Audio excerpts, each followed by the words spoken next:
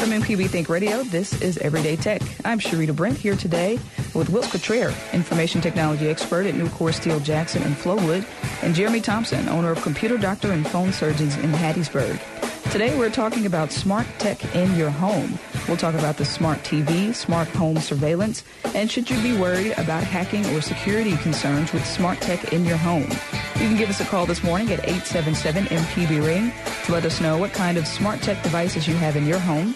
That's 877-672-7464 or email everydaytech@mpbonline.org. We'll be back right after the news.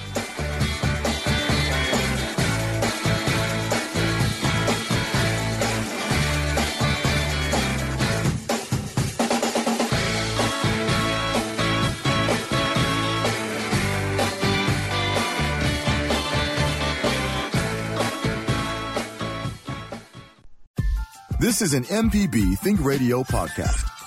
To hear previous shows, visit mpbonline.org or download the MPB Public Radio app to listen on your iPhone or Android phone on demand.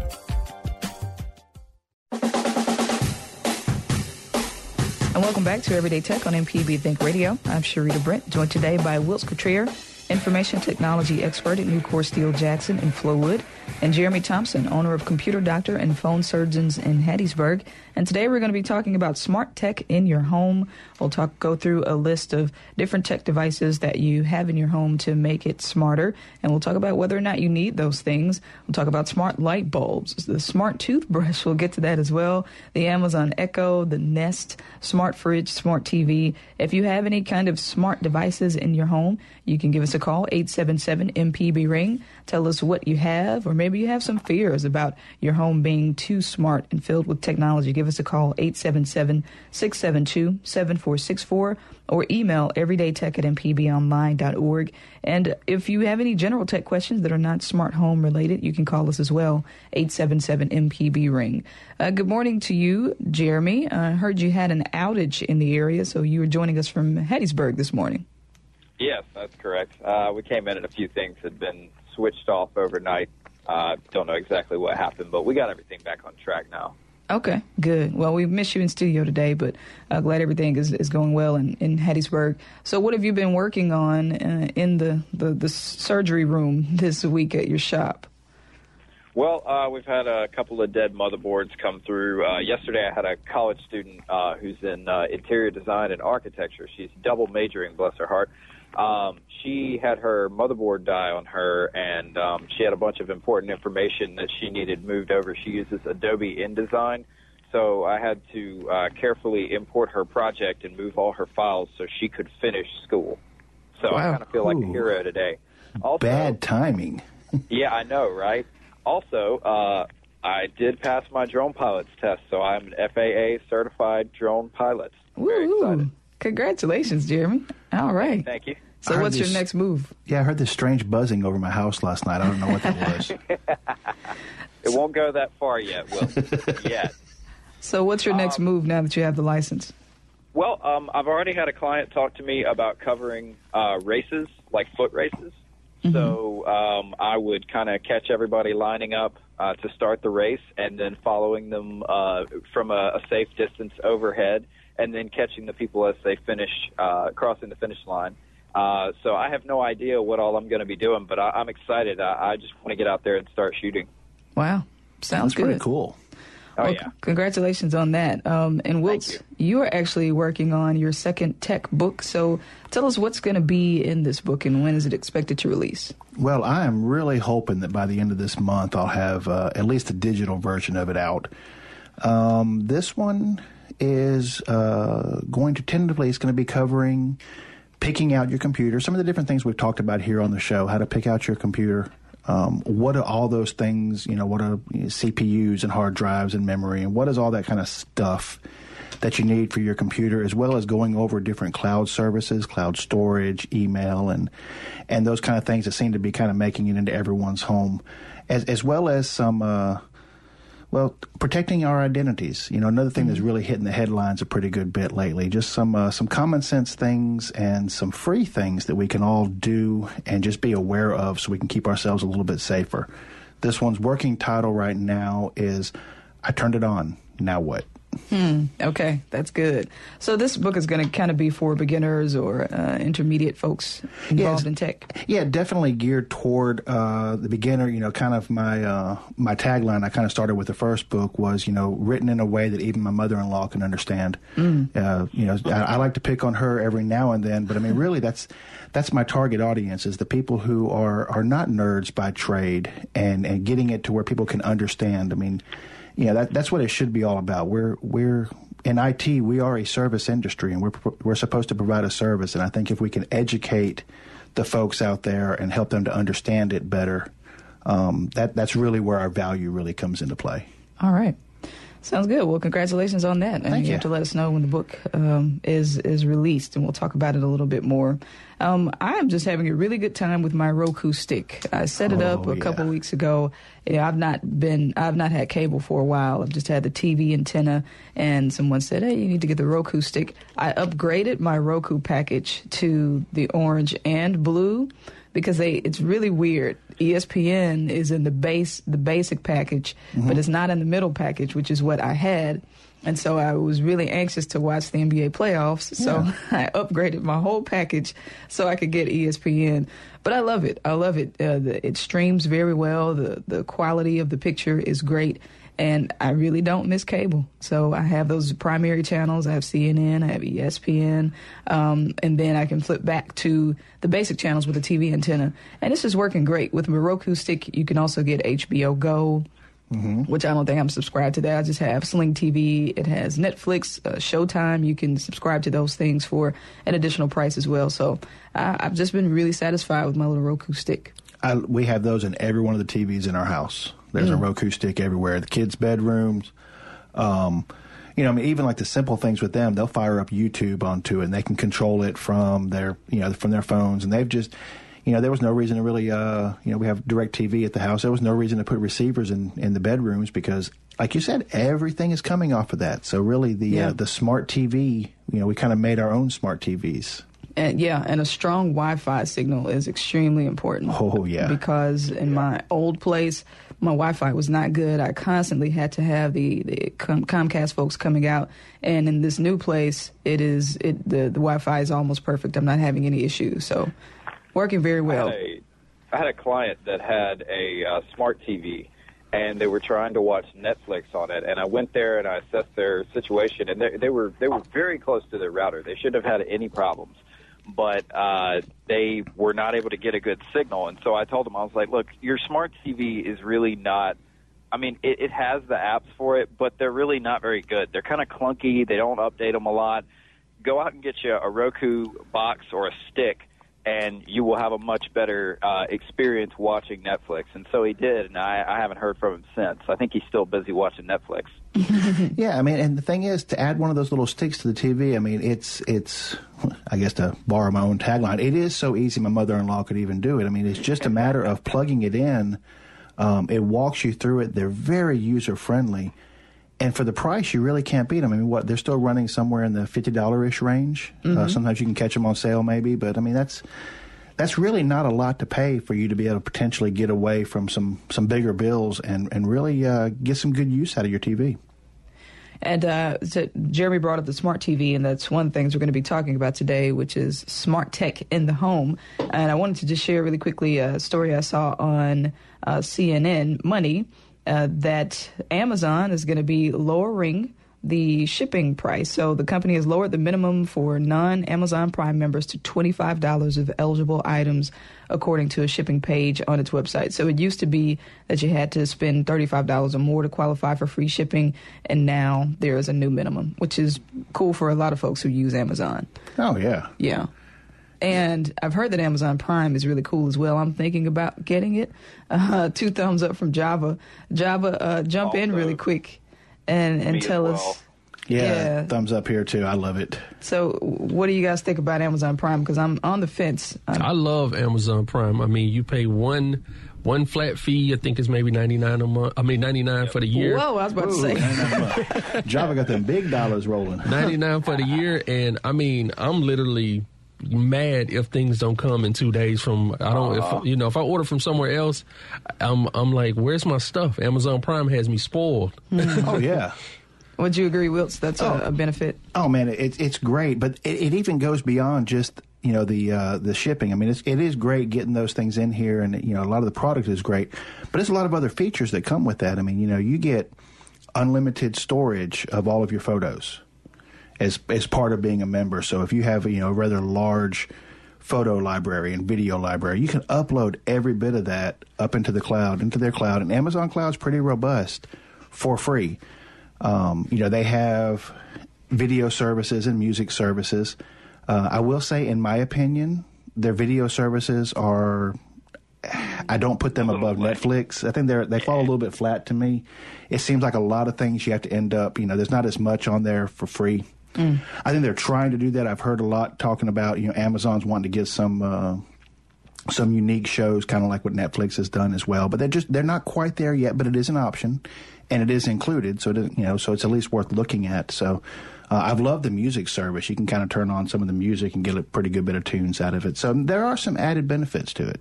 All right. Jeremy, what about you? Yeah, I'm also a big Amazon Prime fan. I'm the same way. I'm spoiled by the 2-day shipping. And I wanted to say, if you, for some reason, don't get your package in 2 days, typically if you call Amazon and let them know, they'll do something to smooth it over. They're a very customer-centric company, so they know who's responsible for their bottom line. They'll go as far as extending your Prime membership for another month or comping you shipping on the next one. They'll do whatever they can to keep you happy. All right, sounds good. So we're going to be talking about smart stuff this morning, and I wanted to start with the smart TV. We do have a call to get to. We'll get to it in just a second. But so what makes a TV smart? This wave of smart TVs came along, and, of course, everybody felt like, oh, I need to get a smart TV. I was in that number. I felt like I had to get one just because of the way it was being marketed, and I decided to get one, and it's been cool so far. But what makes a TV smart, and is it okay if you don't have one? Well, actually, first off, I would say yes, it's okay if you don't have one, because of all the TVs in my house, not one of them would fall into the smart TV category. Smart TV, as I've always seen it, is just really a TV that has features and functions beyond just receiving, television signals. So they'll have apps built into them, like we've mentioned before, Sling TV, Netflix, HBO Go, or even YouTube and internet browsing. But it's just building in additional things, which then require the TV to be either hooked up. Some can be hooked up via a physical cable, but most of them are going to be wireless, connected to your internet connection in the house. And that's really what kind of brings them into that smart era. Okay. What do you think, Jeremy?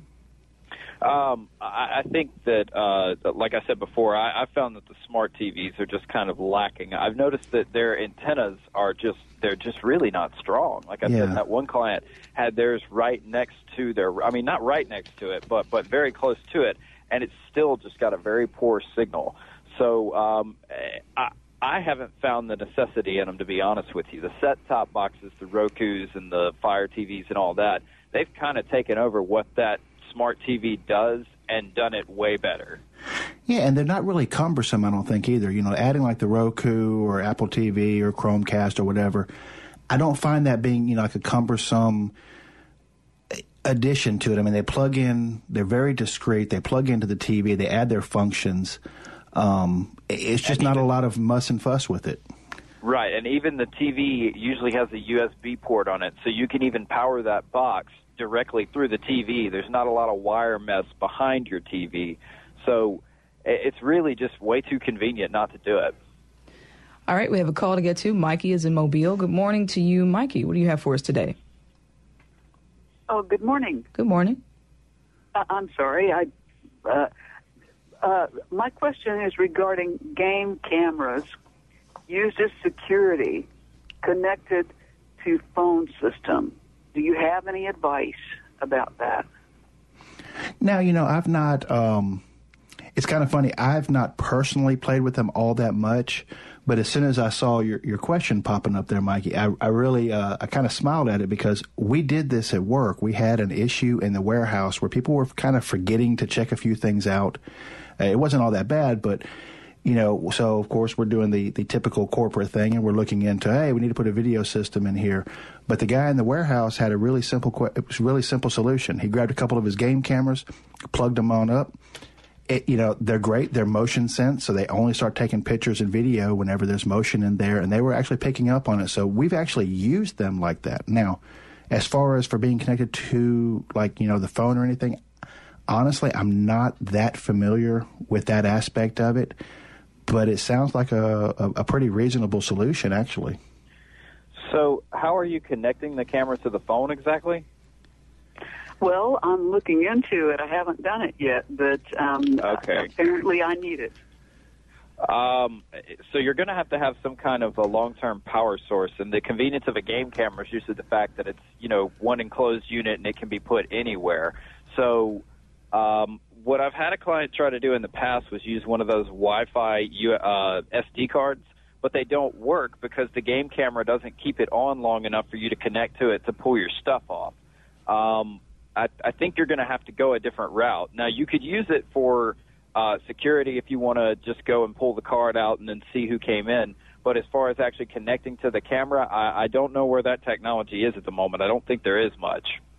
Pull the card out, where do you take it to find what's on it? You could plug that into your computer. Typically, most laptops are going to have like an SD. It's called an SD for secure digital card. It's about the size of a postage stamp that would slide in there and allow you to view the images that are on the card. And the images are taken at periodic, you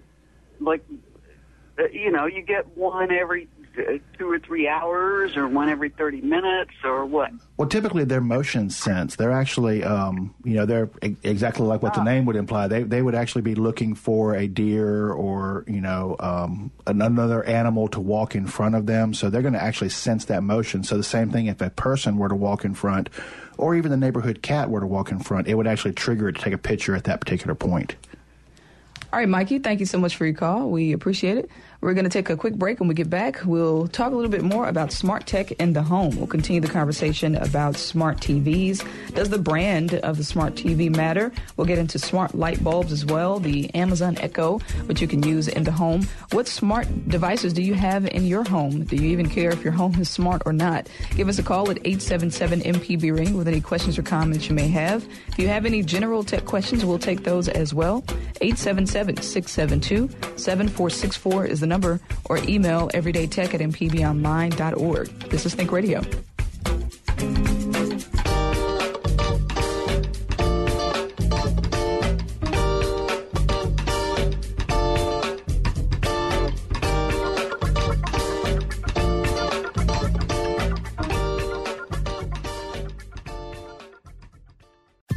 This is an MPB Think Radio podcast. To hear previous shows, visit mpbonline.org or download the MPB Public Radio app to listen on your iPhone or Android phone on demand.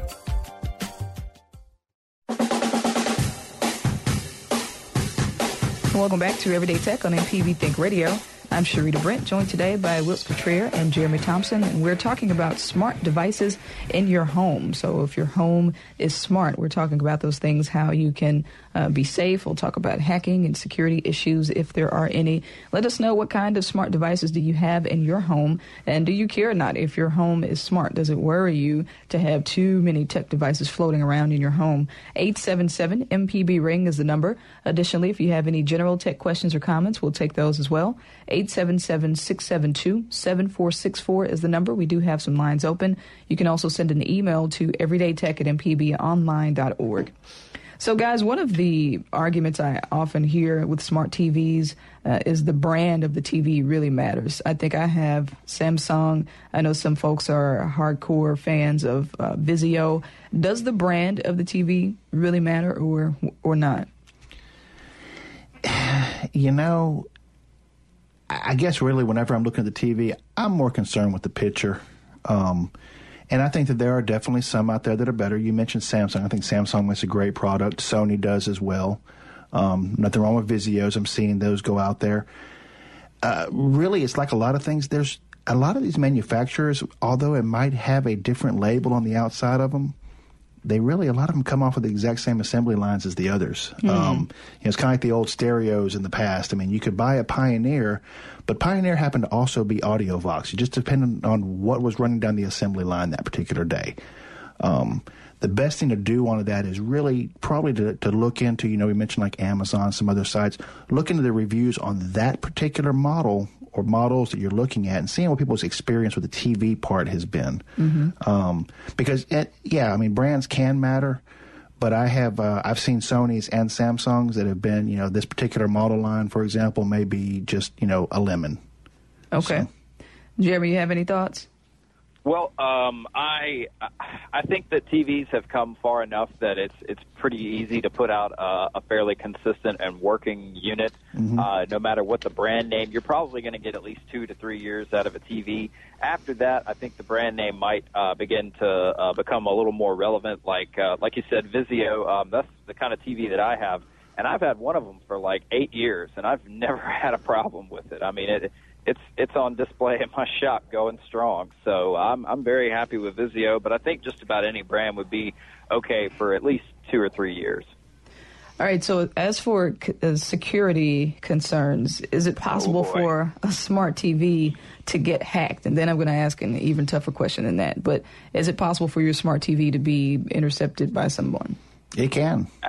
Absolutely. Yeah, definitely. There are people out there that, just like a lot of things in tech, as they get more popular, they get a larger bullseye on their back. And so these smart TVs, smart devices are getting more popular. I mean, you think about it, they can be eyes and ears into your home. So it is definitely a concern. So the smart TVs can watch you. Is that true? I don't know about watch you, but I know they can listen to you. And really, it's their nature. They're supposed to listen. We actually ask them to listen, so it shouldn't really come as too much of a surprise if it's listening. Even your Roku, some of these things can all be voice controlled now. They're really moving towards that. So yeah, they're listening. What you really got to look into is from a privacy standpoint, what's the company's policy? What do they say they'll do with what they're listening? Are they just going, is it just listening temporarily and then does it dump it? Or are they storing it somewhere? I think we saw a few months back in the news that it came up. They were looking at that for an FBI or some kind of investigation that they wanted to actually get the records off of an Amazon Echo. Okay. Jeremy, your thoughts? Well, I'm sorry, what was the question? We're talking about could TVs be hacked, and is it possible for a smart TV to watch you? Yeah, okay, so the boxes themselves, most of them, if they have some kind of voice control, it's actually a button that you have to push. So at least there's that level of authorization, whereas if the button's not pushed, then it's not listening. Now, when it comes to your Alexas and your Google Homes and those sorts of things, those are always listening for that keyword. So, there's a lot of stipulation as to whether or not they're listening all the time. But if the question is, could it happen? Yeah, somebody could definitely find out how to take over it and listen to it. That's on the manufacturers mostly to identify those kinds of security problems and patch them before they become widespread. All right, a few calls to get to. We go first to Dexter in Oxford, who wants to know about the Amazon Echo. Good morning to you, Dexter. Oh, I have a question about Spotify. This is kind of complicated. So I have Amazon Echo and Echo Dot, and I'm on Amazon Prime, and I'm on Spotify Premium. So when I ask Amazon to play music, the music is complete, but then when I ask the Echo to play my Spotify, then it cuts off the first 10 seconds of a song, and then it cuts off the 10 seconds of the end of the song. But when I play Amazon on it, Amazon Music, it does not. So how to fix that? Never heard of that happening before. Actively Googling. Let's see. Wills, have you ever heard of that happening? I have not. That's what I was kind of scratching my head on that particular one. As far as for cutting it off, my gut reaction is there a lag of it picking up those particular services and having a problem getting to that? But that really wouldn't make sense. Not if the Amazon side of it's working just fine. Ooh, there's a lot of people on Reddit having this problem. Oh. Okay. They suspect it's a server-side issue, so that should resolve itself in time. But if it doesn't, you might want to contact Amazon and see if they have any information regarding that. They might be able to walk you through on that. So it sounds like it's a bug out there that they're working through? Well, this was a thread I found on Reddit from 3 months ago, but at the bottom it says, most of us reported this issue, and it stopped around the same time we reported it. So they say it's a server-side issue, so it could just be sporadic. All right, Dexter, we appreciate your call. If you have any follow-up questions, you can send an email to everydaytech@mpbonline.org. Thank you. We go next to Benny in Kosciuszko. Good morning to you, Benny. What do you have for us today? Well, it's interesting listening to all of this that's available for a smart TV, which I have. I think we have 4 in our home. But does it do any good to have a smart TV if you have very poor Wi-Fi service? No. Not really, because a majority of the features that are added to a smart TV have to do with internet streaming services like your Netflix and such. Okay, well, I'm sorry. Yeah. Then say internet service, poor internet. Yeah, well, it depends on how poor. Have you done a speed test? Do you have any metrics we could use? Well, our internet comes from Dish Network. Mm-hmm. And we only have a limited supply, and I mean limited supply. So it's like, and then it slows down after you use that app, which is usually used up after 2 weeks. So almost like a HughesNet or something like so. Satellite internet. Yes, satellite. Yeah, we're out in the country. Yeah, the lagging on satellite internet would really affect some of those smart TV functions. Not only that, but it's if you're using Netflix and stuff like, or trying to use Netflix, it's going to eat into your data a lot. And since that's already an issue, I wouldn't recommend trying to connect anything else. Yeah, I found that out with the Netflix. It tracked. You could maybe watch one thing, then it starts tracking.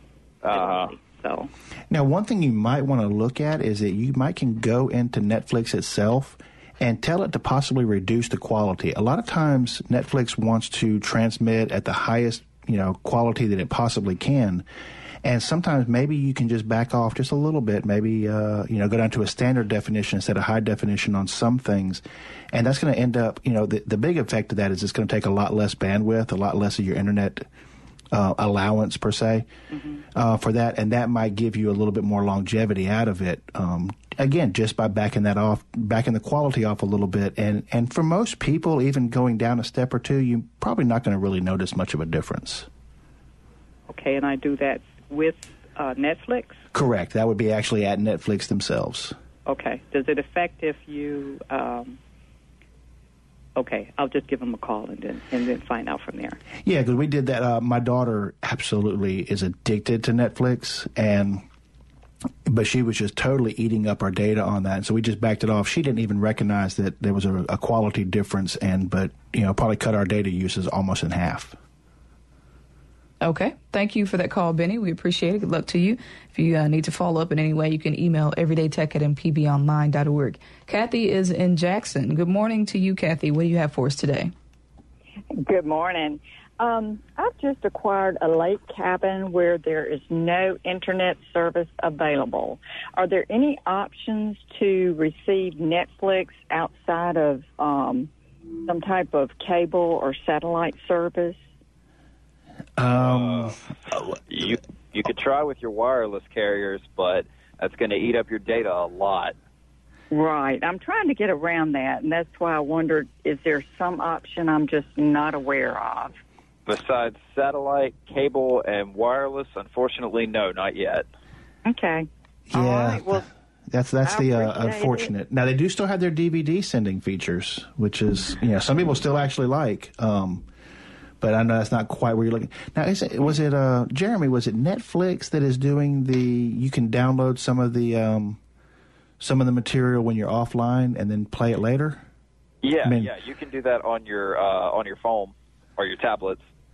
Yeah, so that might be one option, Kathy, is like, whenever, let's just say, if it's a vacation cabin, for example, maybe like while you're at your house where you do have internet, you can actually download a few of those Netflix movies maybe to your phone, to your computer, something like that, and then you can actually play them out at the cabin. Okay. Well, then where would I find the solution to get from the tablet or phone to the TV? Is that a hard connection? Usually it'd be a wireless. I know. Depending on the device that you're outputting from, there should be some kind of adapter. Even for an iPad, you can get an HDMI adapter that will hook up to your TV so you can watch it. Okay. That helps. Mm-hmm. All right. That helps. Absolutely. Thank you so much. Okay. Thank you, Kathy. We appreciate your call. All right, it's time for a break. When we get back, we'll talk a little bit more about smart tech in the home. We'll talk about smart light bulbs, Nest. The Nest. Is it Nest? The Nest. The Nest. Well, it's a smart thermostat and smoke detector and some other cool things we'll get to. And we'll talk about the Amazon Echo a little more in detail. I think Jeremy owns one, so we'll talk about what that is. Give us a call if you have smart tech in your home. You'd like to let us know which devices you have, or maybe you're considering getting some, or maybe you're worried and you want to get some advice. 877-MPB-RING is the number. If you have any general tech questions, you can call us with those as well. 877-672-7464 is the number. We do have some lines open, or send an email to everydaytech@mpbonline.org. This is Think Radio.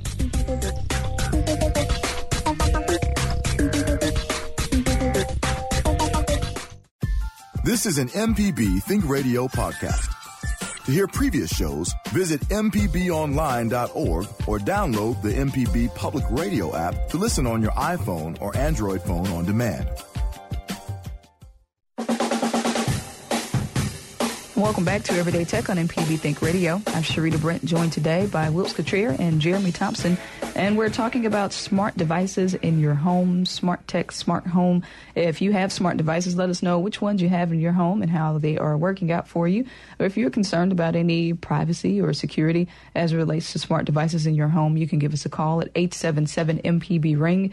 If you have any general tech questions or comments, we'll take those as well. 877-672-7464 or email everydaytech@mpbonline.org. All right, we have lots of calls to get to, so I want to talk through really quickly a few of these smart thingies. So smart light bulbs. I've read that there are some legitimate reasons that you should consider getting a smart light bulb. They dim, they can change colors, they can even play music. But you guys' thoughts on smart light bulbs, and are they beneficial at all to people in the home? You know, a lot of times when I see them, I think a lot, the ambiance aspect of them. But something a lot of us maybe not think about is, light bulbs use up a pretty good bit of electricity. So adding that smart feature to them, a little bit of management in there, that can actually kind of add up a little bit. Especially depending on, if you're talking about like a business or, with your home with some of those big bulbs out there. I know we switched over to like some LED floodlights outside of the house. A lot brighter. Supposed to last a heck of a lot longer, so the price difference wasn't that big of a deal, and maybe see a little bit of energy savings as well.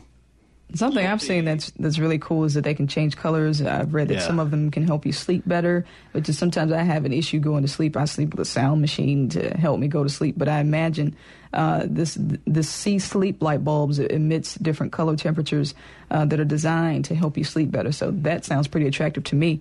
Jeremy, any thoughts? You'll definitely see some energy savings with the smart light bulbs because they're all LED, and they're super cool. You can set them up to where you can either control them from an app or you can control them from a digital assistant like your Google Home or your Amazon Echo. So you can literally say, Alexa, turn on the lights in the living room, and she'll turn them on. Wow! Now, are these light bulbs pretty expensive?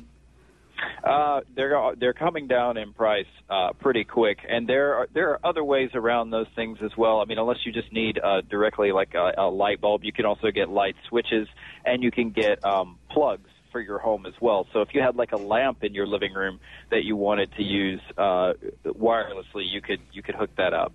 Okay, sounds good.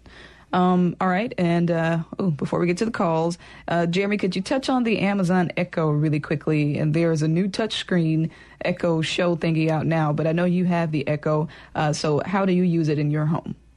Well, we've had an Echo for over a year now, and mostly what we use it for is asking for the daily weather.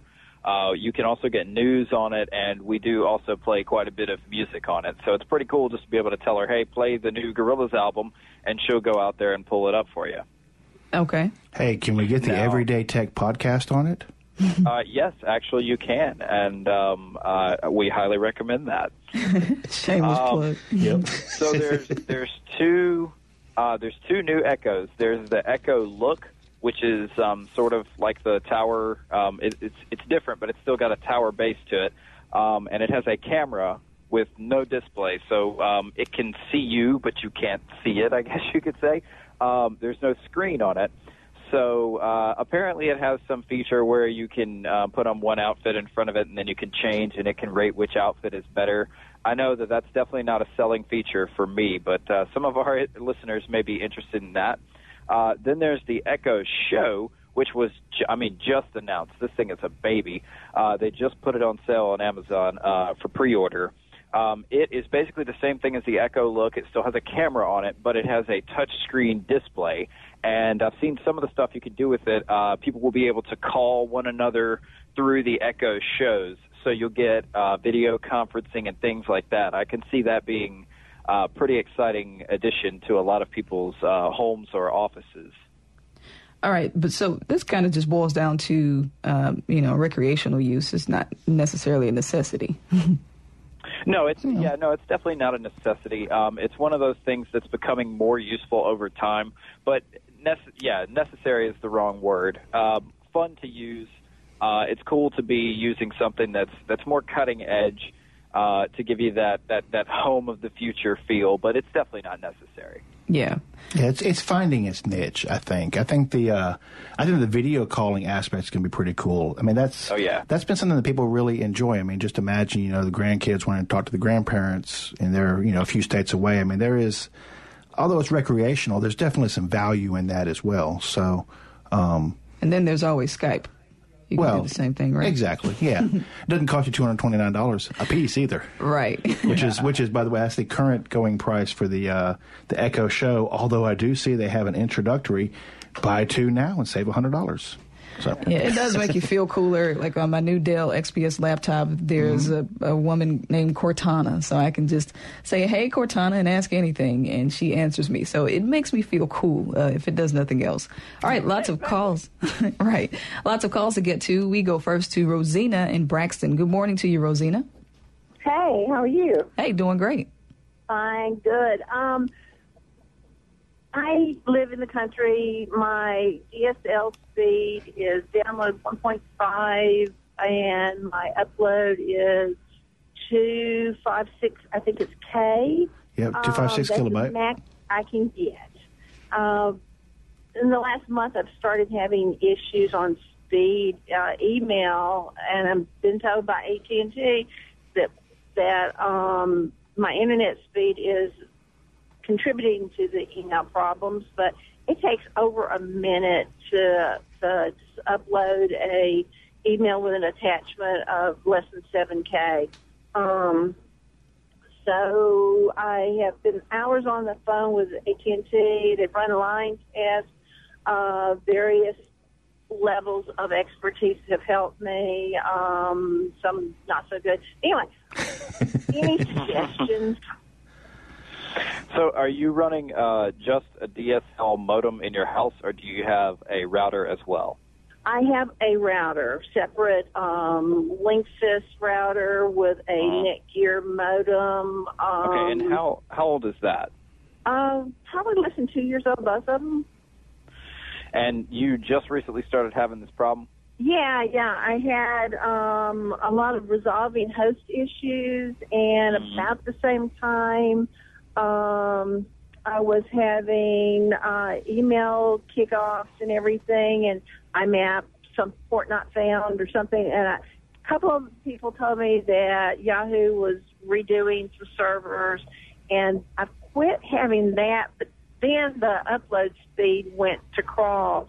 The speed test has not ever gotten up to the 1.3 that I had been getting previously, download speed, and upload speeds have varied from 0.07, I think it's megabytes from AT&T, upload, and is usually like 0.2 maybe. So has AT&T tested a direct connection from your modem to your computer? As in from their end? No. Has anyone physically come out to your house and disconnected your modem. The guy that came out was not. He was a lineman. They said that he would test, and he says, "No, I don't touch anybody's equipment." So exactly. Okay, so I think that your equipment has failed on you. I know it's less than 2 years old, but you never know with routers and things like that. Since the issue just recently occurred, and they've tested all their stuff, and they say, of course, that it's fine. I would point the finger at the router first and look at replacing that and see if that doesn't resolve your issue. Keep your receipt in case it doesn't. That way you can take it back.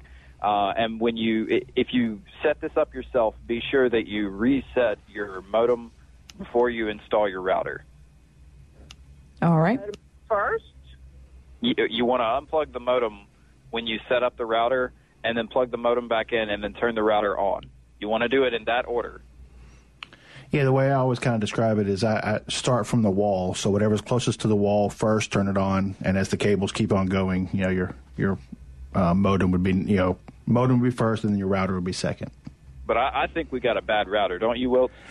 That's kind of what it would sound like to me. I mean, I know upload speeds. I'm in the same boat. I have DSL as well. Upload speeds are absolutely terrible, but they should not be creeping that bad. That's a little bit above and beyond terrible.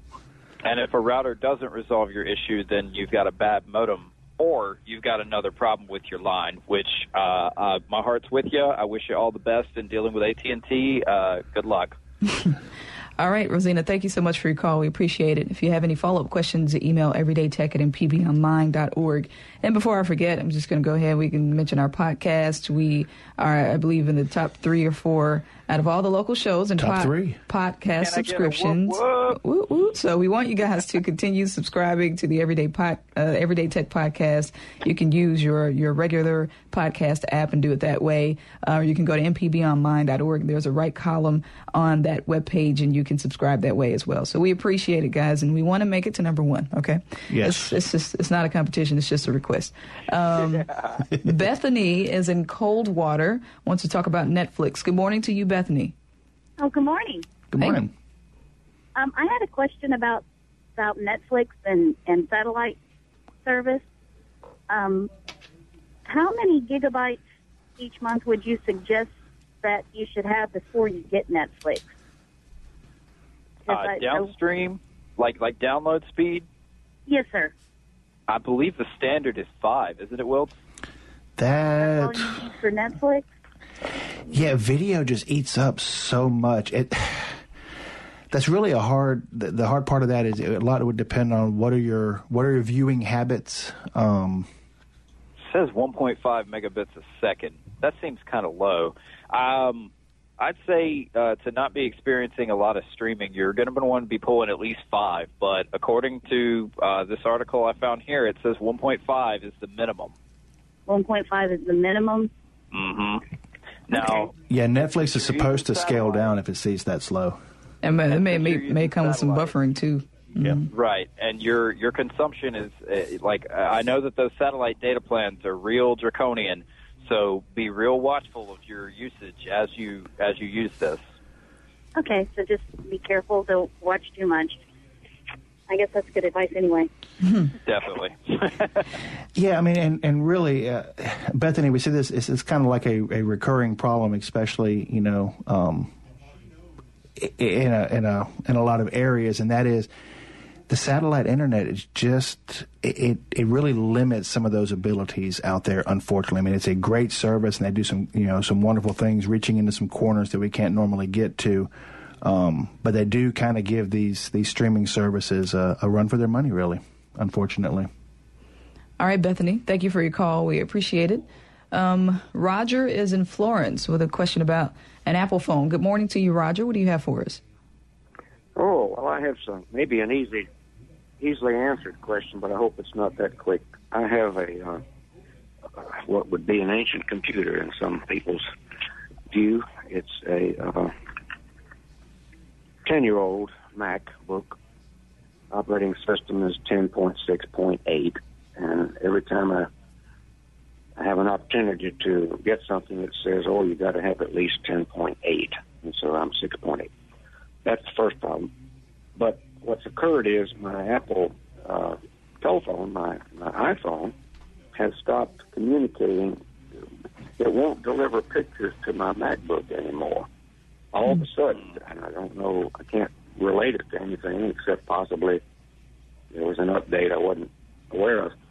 But when I plug in, instead of iPhoto automatically coming up and, I'm showing pictures and then starting to download whatever it hasn't downloaded yet from my phone, instead of that, I got a little window that says, cannot download because the iPhone is locked. Unlock your iPhone. Well, it's not locked. I haven't locked it, and I've unlocked it and locked it back and tried all those things. So am I out of luck, or is there something I can do? We don't like to take out of luck as a solution here. So 10.6.8 would be Snow Leopard. And have you recently updated your iPhone? Yeah. Well, yeah. I mean, I've tried. I never. Okay. I don't know if it's been updated or not, and I can't tell whether it's been updated or not. I don't know how to do that, but I have not recently and took it. Yeah. Now, when you plug your phone up to your MacBook, does it make a sound? Does it show that it's connected? Yes, it's connecting. Definitely connecting. Okay, that's why. Oh, okay. Go ahead, Jeremy. Well, that's kind of a tough issue. I'd really like to follow up with him on this one because there's a couple of different things that we need to try. I would look and see if possibly there's an update for Snow Leopard that he doesn't have installed. Maybe there's some compatibility or a driver that needs to be updated to get that working again. But since the computer is actually sensing that it's hooked up, there's probably nothing wrong with his cable. But he may want to try another cable because if it's saying that it's seeing the screen is locked, maybe there's something wrong with the connection to the computer itself. So I'd try another cable. I'd look for an update, and then if that doesn't work, send us an email, everydaytech@mpbonline.org, and we'll see what else we can do for you. All right, thank you for your call, Roger. We appreciate it. Final call goes to Grace and Pearl, who's been waiting very patiently on hold. Good morning to you, Grace. Thanks for holding. Hey, I have an iPhone, and I have Wi-Fi at home, and I've got one of those plans that is fairly limited cell data because, I learned that you could do most things in Wi-Fi. Well, this month, for some strange reason, I got the same day I got a message that there was 75% left, and then like a half an hour later I got a message there was 90% left. So I just closed everything that I had open.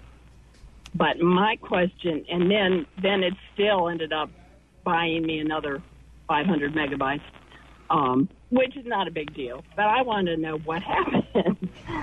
So my question is, are there some apps that use cell data that I'm not aware of? That's probably one of my questions. Yes. Okay. And they will eat it up. Yes. For example, I don't know if this is possible, but one day when I was at home, I opened up Pandora, and it wanted a password. Well, I didn't want to bother to go through the hassle at the moment, so I just left it sitting there, but I haven't streamed any music. Could that have eaten up cell data? Well, what we really need to do is go into settings and go to cellular and look at what is actually using that data. If you go, you can look and see under cellular data, it will tell you like which apps are actually using cellular data, and then it should be able to break them down into which apps and how much data they have used. Yeah, it'll show it right below it. And what you can do is if you see one, for example, one thing that we did, I mentioned a little bit earlier, my daughter and her Netflix addiction running up against my internet caps, is I went in there and actually saw where the Netflix app was at, and I slid the slider over, so instead of it being green, it was actually off. And basically what that data said, okay, Netflix, you can no longer use cellular data, meaning you will only work if you're on Wi-Fi. So if you see a runaway app in there or something, you're saying, hey, I don't really need to use that if I'm not on Wi-Fi. You can go ahead and flip that off and just remove that as even being a problem. Yep. All right. Grace, thank you for your call. We appreciate it. Guys, we don't have much time left, but I did want someone to touch on the Nest thermostat and some other stuff as well. But that's a pretty neat techie thing that folks have in the home.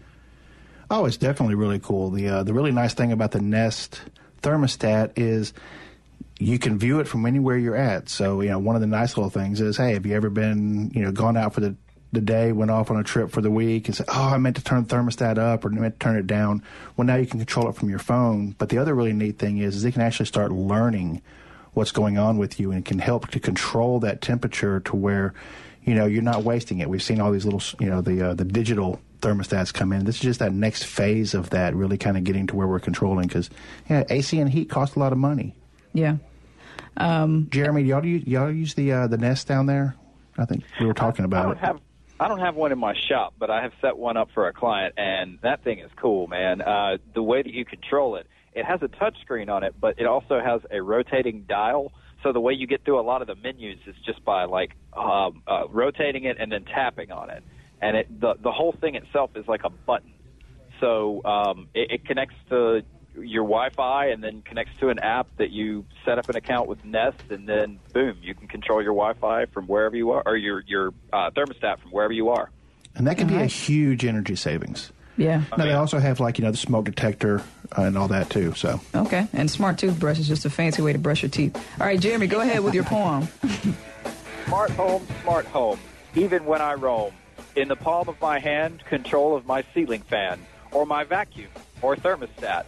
Someone's on my doorstep. Wait a minute, who is that? Oh, no worries, it's just the FedEx guy, dropping off a package and waving to my eye in the sky. All right, Jeremy. I'm telling you, you're in the wrong profession, man. You should totally be a poet or some kind of Shakespearean actor. Thank you for your expertise this morning, Jeremy. Same to you, Wiltz. Java Chapman was our board operator, and our call screener was Kevin Farrell. All right, stay tuned. The original Southern Remedy is coming up next with Dr. Rick DeShazo. This is Think Radio on MPB.